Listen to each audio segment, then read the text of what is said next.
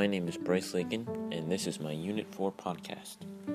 I think my favorite part of Unit 4 is how it seems that Europe has a lot of power since it controls a lot of economy and muscle. I think this is my favorite part because I found this very interesting.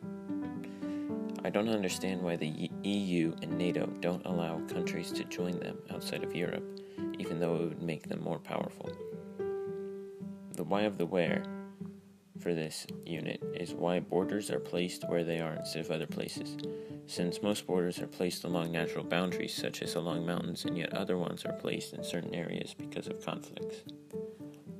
My connection across all three chapters is how nations are the reason for borders because of the differences between nations, and how some nations agree with each other and work together, forming powerful groups to help defeat the nations that they disagree with.